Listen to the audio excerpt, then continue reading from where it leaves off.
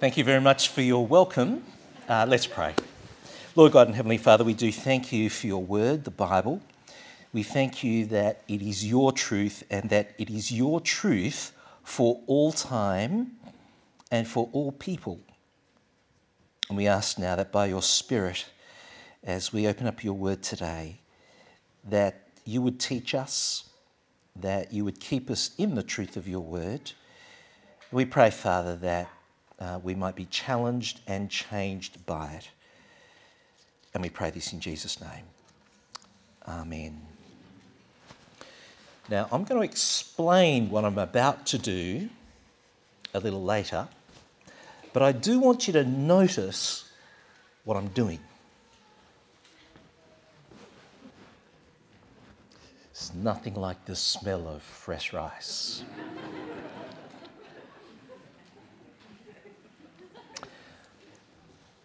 Why did we gather this weekend?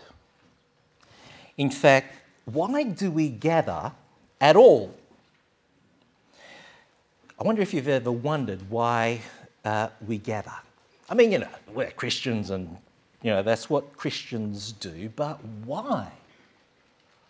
Why do we gather? I mean, God saves, yep. So why can't we just do our own thing?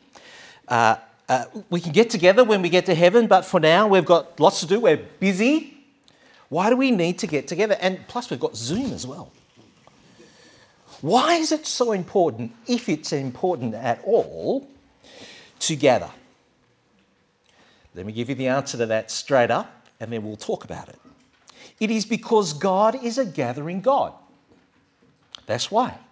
God is a gathering God. It is a God thing. He gathers his people. We gather because he summons us to, and for the good reasons that we're about to see. So what does the Bible say about the gathering God? And I'm at point 1 in your outline. Church called and gathered in the Old Testament. We see that God is constantly gathering his people. His purpose in creating his people is so that he might live amongst them and be their God. That's what it meant to be the people of God. It meant to be people gathered around God. In Leviticus 26, verse 11, let me just read that to you. God says, I will put my dwelling place among you. I will walk among you and be your God, and you will be my people.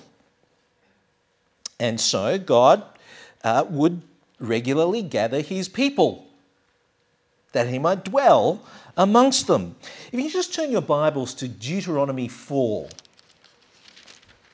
Now, sometimes I put texts I refer to on the screen, but I also think sometimes it's good just to look in your Bibles. Deuteronomy 4. And this is God's Old Testament people, having tried once before to go into the land God had promised them. They're back there and about to head in again. And in Deuteronomy 4, verse 10,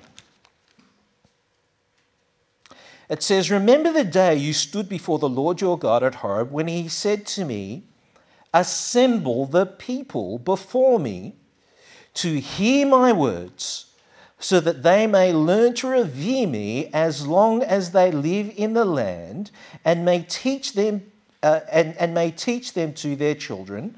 You came near and stood at the foot of the mountain while it blazed with fire to the very heavens with black clouds and deep darkness. Verse 12, Then the Lord spoke to you out of the fire.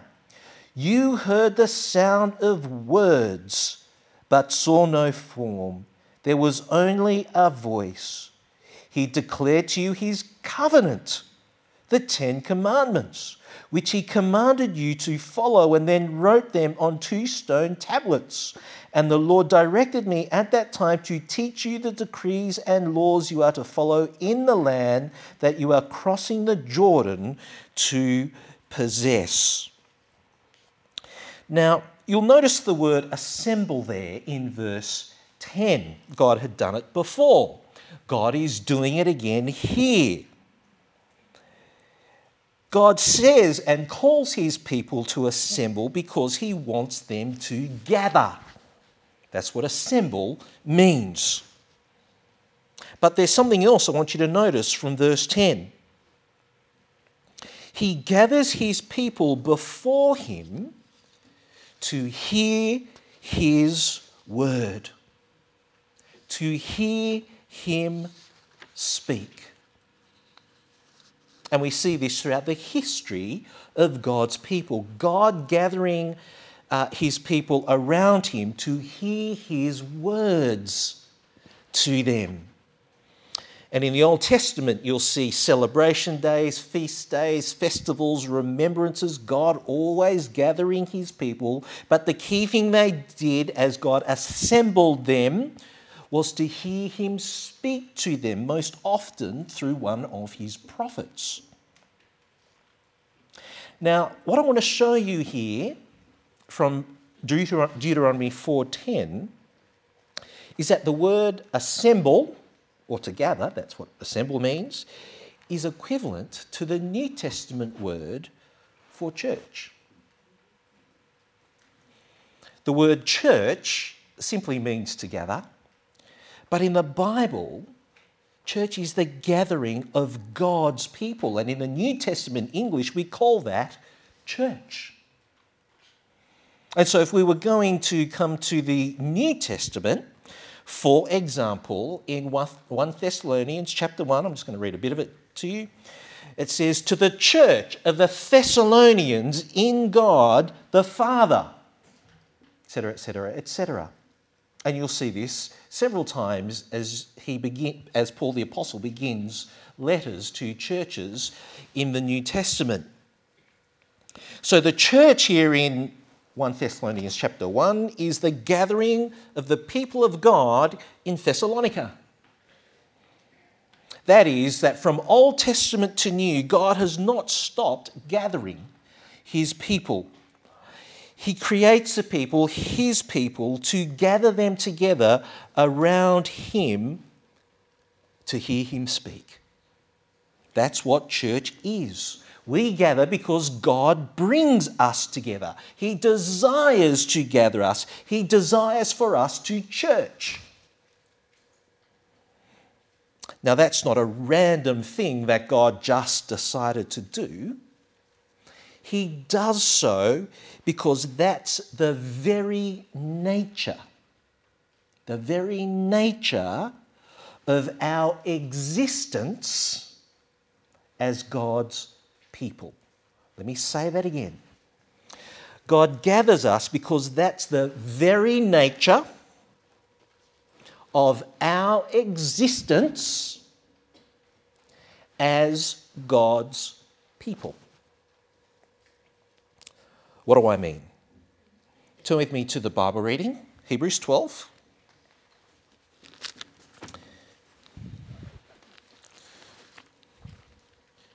Hebrews 12.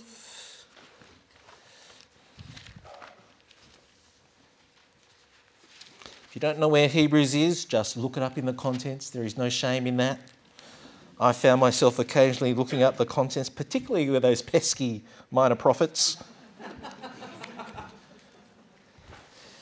Hebrews chapter 12. And reading again from verse 18, you have not come to a mountain that can be touched, and that is burning with fire, to darkness, gloom, and storm, to a trumpet blast, or to such a voice speaking words, that those who heard it begged that no further word be spoken to them, because they could not bear what was commanded. Even if an animal touches the mountain, it must be stoned to death. The sight was so terrifying that Moses said, I'm trembling with fear. So just a bit of background. That is referring to Israel assembling at Mount Sinai. Okay? And it contrasts that to Christians gathering together at Mount Zion. So verse 22. But you have come to Mount Zion, to the city of the living God, the heavenly Jerusalem. Zion was the site of the temple and the place where God chose to dwell amongst his people. But here it's picture language, if I can put it like that. It's metaphorical, because this is actually a reference, verse 22, to the heavenly Jerusalem. The heavenly Jerusalem is where God truly dwells. The heavenly Jerusalem is the city of the living God.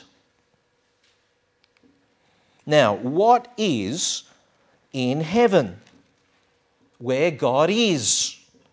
Well, you'll see verse 22. You have come to thousands upon thousands of angels in joyful assembly. What else is there in the heavenly Jerusalem, the city of God? Verse 23, you have come to the church of the firstborn. There's that word. Church is gathering. Who is gathered? The church of the firstborn, whose names are written in heaven. The firstborn is another way of speaking about Jesus. Jesus was the firstborn from the dead. But he is the firstborn because, yes, he was the first to rise from the dead permanently, but he's the firstborn because there will be many others who will be born after him, who will be risen from the dead. That is, those who trust in the Lord Jesus.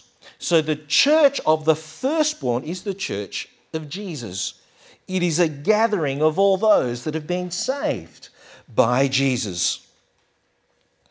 And this gathering of the firstborn with the thousands upon thousands of angels in joyful assembly is in the heavenly Jerusalem, as we've said. This is church in heaven. That's the picture here, church in heaven. Sounds pretty cool. And when will this church in heaven happen? Well, it's actually happening right now. Right now. All those who are in Christ are there right now. So as we church, there's churching going on in heaven as well. Look with me at verse 22. Notice in verse 22 it says, you have come to Mount Zion, the city of the living God, the heavenly Jerusalem. You have come. Not you will come. Not you partly come. Not you're about to come. No, you have come. Verse 22, the second part again. You have come to thousands upon thousands of angels in joyful assembly. Verse 23, you have come to God. Now, when it says you have come, this is what we would call in English or in ancient Greek the perfect tense. It's perfect because it is a completed thing. It is a completed action. You have come. In other words, there is another church that is meeting around God right now. And that is happening in heaven. And you have come to it. If your faith is in the Lord Jesus Christ, you are meeting there. Isn't that weird? You are meeting there right now. It is church now and it is church there. Yeehaw. Now, you might say, well, it doesn't really feel like I'm there. Well, of course not. You're sitting in your seat here. It's no surprise then, is it? That God wants us to gather now, here, together. His people. It reflects who God is as a gathering God. Not in the future, but now. And we as a gathering people. It gives us a foretaste of what is going on now and what will go on for eternity in heaven. It is expressing, us gathering is expressing what we are doing by faith in heaven now. The way we express the heavenly reality is that we are now gathered around God. In that we are now gathered around God there is to gather around God here and now in this earthly reality. That's why it's so important that we gather here and now. So now we know why we need to gather together. Can I quickly talk about what happens when we do that in the church here and now? If you just flick quickly to Acts chapter 2, and this is an example. Acts chapter 2 of what the first church did as they gathered together. Acts chapter 2.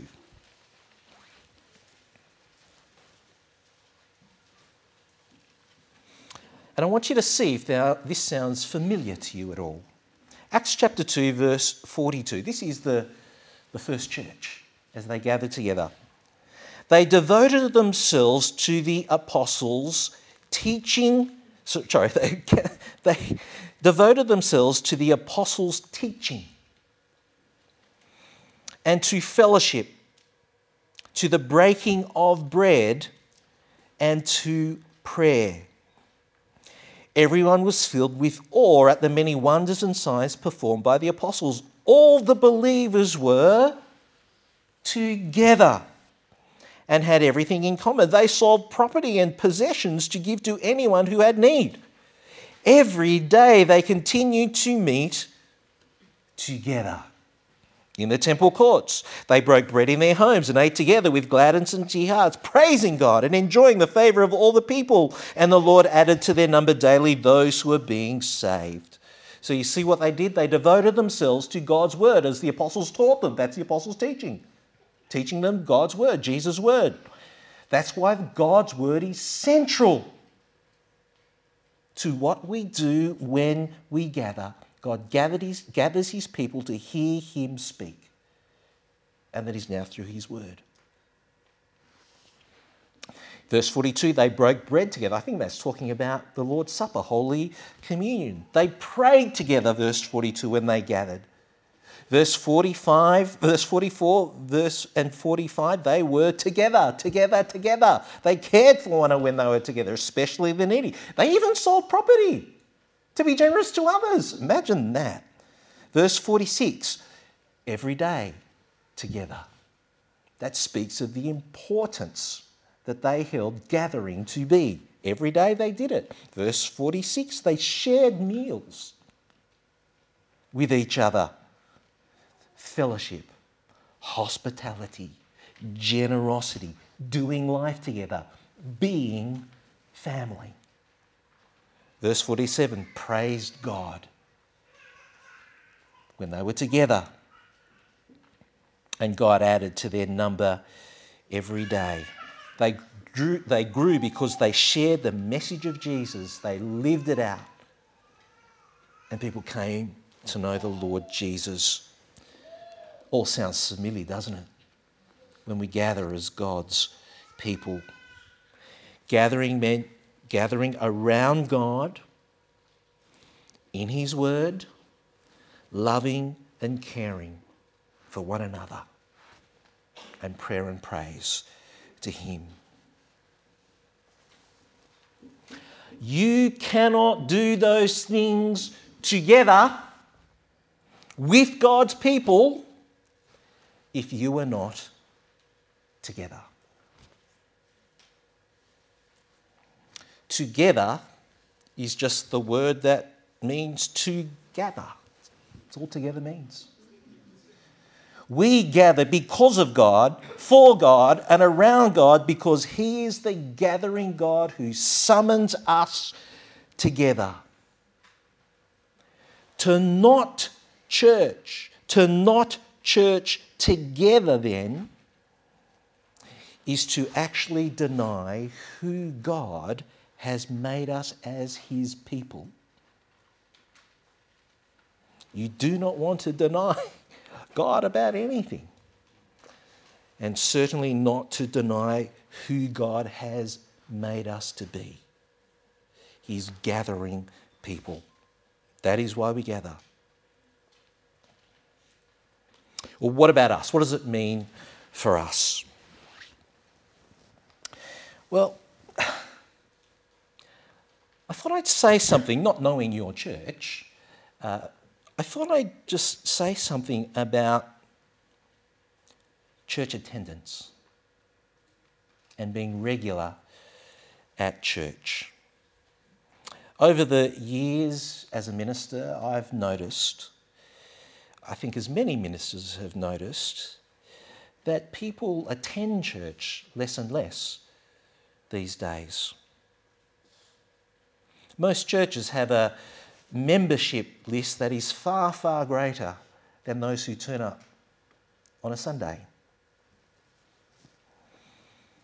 And whilst many people who say they are regular at church and they go to church every week, I reckon for most people, if you were to count it, it probably wouldn't be every week. And I've also noticed over the years the number of different reasons that people have to miss church just gets bigger and bigger and bigger and bigger. I wonder why when you miss church, why you miss church. Why? Why do you miss church when you miss church? And I wonder how you explain it to God, or you would explain it to God if He ever asked. Why didn't you go that week? Why didn't you go that week? And I wonder when you miss church, for whose sake is that? Is that for God's sake that you've missed church? Or is it for yours? Now you might think, look, it's only every now and again. Don't be so legalistic. Look, that's true in one sense. But actually, that thinking and question misunderstands why you go to church. If I can flick you to one more passage in Hebrews, back in Hebrews. In Hebrews chapter 10.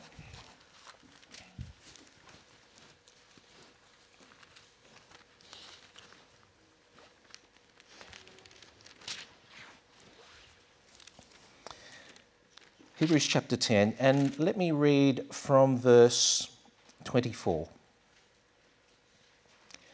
Hebrews 10:24. And let us consider how we may spur one another on toward love and good deeds, not giving up meeting together, as some are in the habit of doing, but encouraging one another, and all the more as you see the day approaching.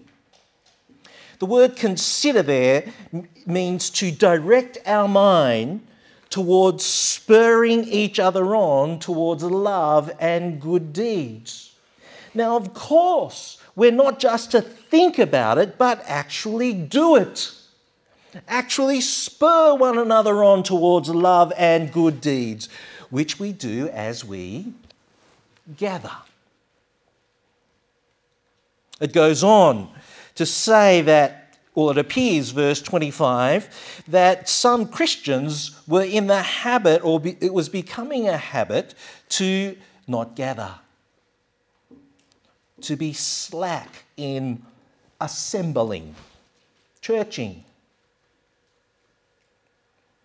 Gathering together is important because, as verse 25 says, we are to encourage each other. Encouraging each other goes hand in hand with gathering together in this verse. You can't encourage others if you don't see them, if you are not with them. And the reason to meet and encourage is at the end of verse 25. And all the more as you see the day approaching. That's talking about Judgment Day, which will be for the person who does not trust in Jesus, the single most horrible day of eternity they will face. And that's why God wants Christian people to keep meeting together and encouraging one another. He does not want anyone to have shrunk back, to have fallen away, to have not persevered in trusting in Jesus. God does not want that. So to stop that from happening, He has given Christian people to each other. God knows that we cannot make it to the end on our own. So the way God helps, enables, strengthens us to get to the end trusting in Jesus is to give us other people to encourage us there. So God says, don't stop meeting together, but encourage one another, because Judgment Day is coming. So if you say, well, look, I don't need to go this week, it'll be okay, it's just 1 week. You know what you're saying? You are saying you don't need to encourage anyone at church today. That's what you're saying. If you don't need to encourage anyone at church that day, then you know people a lot better than God does. Because He says they need to be encouraged. That's why I've got them together. And anyway, how would you know if no one at church needed encouragement today if you're not there?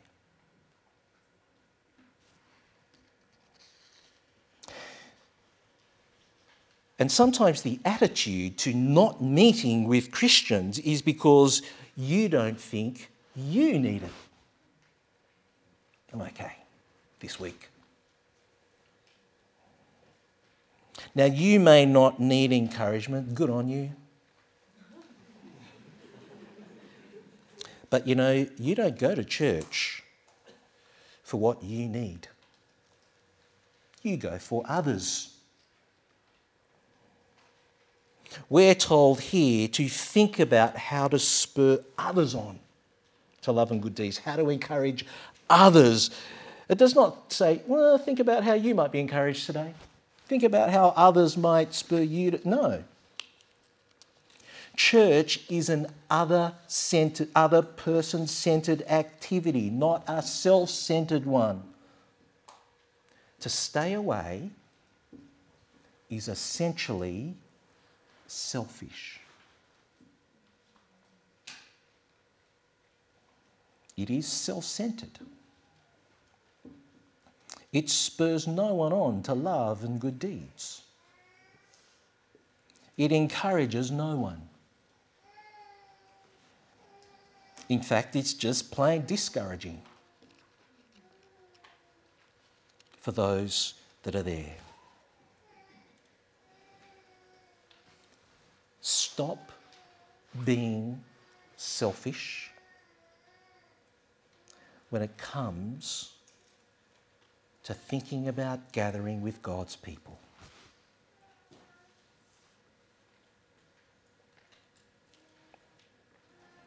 Now look, I'm not talking about those times where you're sick or something like that, or maybe you're out of town for work or holidays or something. I'm not talking about that kind of thing.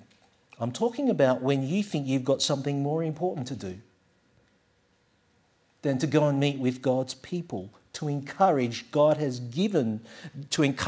God has given you to encourage. That's these people. And God's given you the summons and the responsibility to go and encourage them. Because Judgment Day is coming.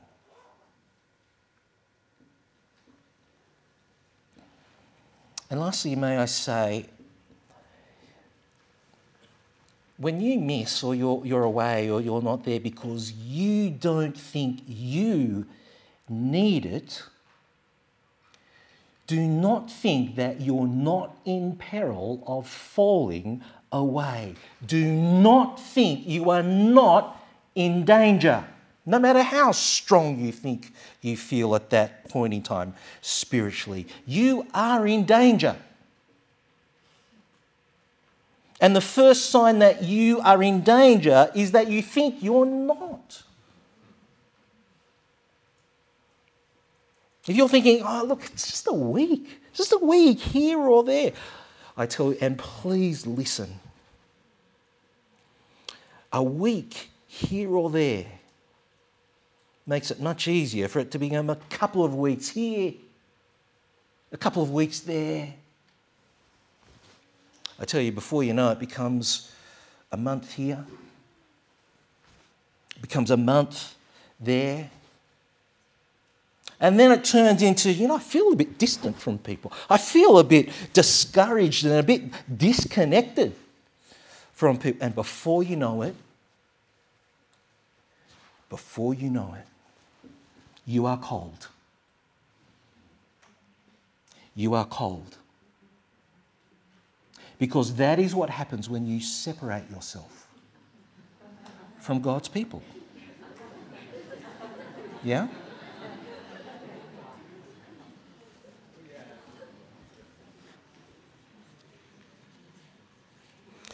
When you stop meeting with God's people, that is the pathway to spiritual death. Coldness. You need others more than you think you do. And it's when people stay together, isn't it? Encouraging one another, that we keep going in the Lord Jesus. God doesn't need us, but He knows that we need each other. And that's one of the main reasons God provides gathering, church. Do not deny what God has given you to keep you trusting in His Son. That's where we're told to keep meeting together. How do you encourage people? Well, it's not simply giving warm fuzzies. Nothing wrong with that. I don't mind a warm fuzzy here or there. But this is specifically about encouraging people, is about drawing people near to God that they might not fall away. So the way you encourage people is by pointing them to the Lord Jesus. Give them a warm fuzzy, but point them to the Lord Jesus. Remind them to never stop trusting in Jesus. Pray with them that they will keep trusting in the Lord Jesus. Is that what you're doing when you encourage others? How to do that? Well, for everyone it will be to love them. But one of the best ways is to just ask people how they are going. And you listen to them and you listen to them and then you listen to them again. And after you've listened to them, maybe share some scriptures on it, but you point them to the Lord Jesus. If you look around today, I'm not going to ask you to do it now because that's just awkward. I want you to look around later and just ask yourself, who needs encouragement? Who needs encouragement? And then go and talk to them. And you know who needs encouragement? Everyone. Have purposeful conversations. Yeah? I know some of you in here might feel unencouraged. That's a rebuke for us all. We all bear that blame. Everyone's responsible. But even if you feel unencouraged, keep going and keep seeking whom you may encourage. And God will look after you being encouraged. He will. And may I say, just your mere presence in the gathering of God's people is encouragement. Just being there. You know, when some aren't, it's discouraging you. And if just your presence is encouraging, how much more will your words be? How much more your listening ear, your shoulder to cry on, your welcoming smile, your gentle rebuke, your kind word, your genuine compliment, your word of thanks, your acts of service. Be there. Be there. We gather around God and His word because of God and for God. But God also gathers you for you. These are the people He's given you to serve and encourage as Judgment Day approaches. Will you do it? Will you do it? And will you make it of highest priority? Because God has spoken. Let me pray. Lord and Heavenly Father, we thank you that you are King. We thank you that you are Lord, and we thank you that you are the gathering God. We thank you for this wonderful joy and delight, this wonderful provision and blessing from you to gather us by your Spirit, encourage and enable us to do it. Amen.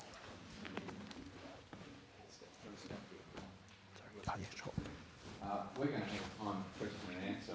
We have a roving mic, that's how technologically advanced we are now. We've got 10 minutes to ask questions of Peter. So on this side, raise your hand to me. On the other sound, if you get to fortunately raise your hand to my beautiful wife, Emma.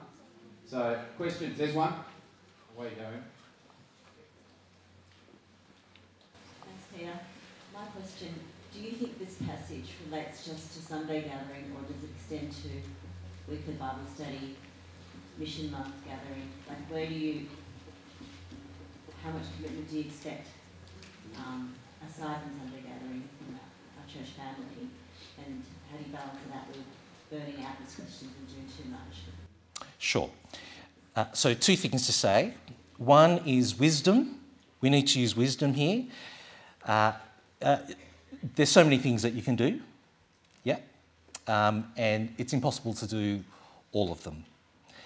The key thing is that we're committed to gathering with God's people, okay? So that requires some wisdom.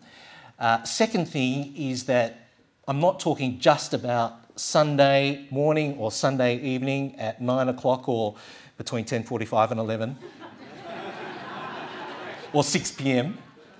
I'm not just talking. I think we are churching. I'm using the word churching as a verb, but it's actually church is only a noun in the Bible. Anyway, I'm not going to go on with it. But I forgot the point I was going to make. Oh, no, yeah, sorry.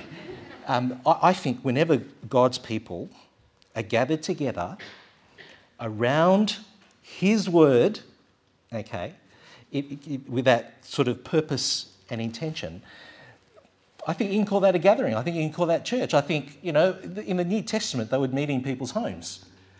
And Paul would write to them as a church. And so I think when we gathered to read the Bible together in our homes, that would be church. I think youth group, when we read the Bible together and stuff like that, that is church? Yeah. So I'm not saying you do every single thing that you can possibly do because I know at your church you'd be doing something every day, getting together, but without being legalistic, it's just interesting. The early church met every day. It's a different time in a different place where everyone walked everywhere and that sort of thing. I get that. But it's interesting, I think, that God has created a world in a particular cycle of 7 days. God rested on the seventh. God's people would meet together on the first day, and we see in the New Testament. And I think there appears to me there's a fairly clear pattern of that kind of regularity in gathering. So I know there are different circumstances for people as well. We shouldn't be legalistic, but we ought to be committed to the regular gathering of God's people, to love them and encourage them. And I'm sure you can talk to any of the pastors about, what's too much and what's too little. Thanks, Beth. We've got time for one more question. Sorry, I'll try to make my answers faster. No, Beth, away you go. Could you give some wisdom about birthday parties? When your girls were invited to a birthday party that conflicted with church, how did you handle that?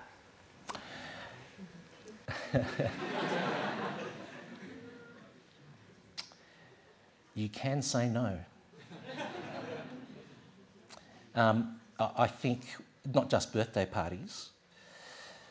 The church I was at Fairfield for 17 years was very, very multicultural, people from all different nations. And I've noticed that a lot of families that are not Christian do their family events on Sundays as well. And, family is a big thing, and, missing family things is a big thing. So not just birth, I think this goes for soccer and a bunch of other things as well that are on Sundays now. You can say no. And, or you can turn up late. And that might upset some people, but I found it doesn't upset them for long because they get used to it. But I think it's also very, very important that people understand what your first priority is if you are seeking to share the gospel with them. Because in sharing the gospel with them and you're saying Jesus is number one, Jesus is first and foremost, except when we have soccer. It's very hard to convince them to put Jesus as number one in their life. So sometimes it requires a hard decision. And now that's not to say that, actually I was going to say, I was speaking to one soccer family, and I call them a soccer family, I shouldn't, but you know what I mean. And one of their sons was very, very good and was rising up the ranks, but committed Christian. And they said, look, what do you think about, us not coming to church on Sundays? We'll still go to Bible study every week, but we just, And we had this conversation. In the end, you know what they decided? They decided to speak to their coach and saying, church at 10:30 on Sunday is our first priority. Coach said to him, depending on the time of the game, well, look, if you can only pay for half a game, this is almost rep level. Coach said to him, well, okay, I respect that. If he can just play first half or second half, that'll be okay. Now, that hasn't always happened like that, but I think sometimes you can say no.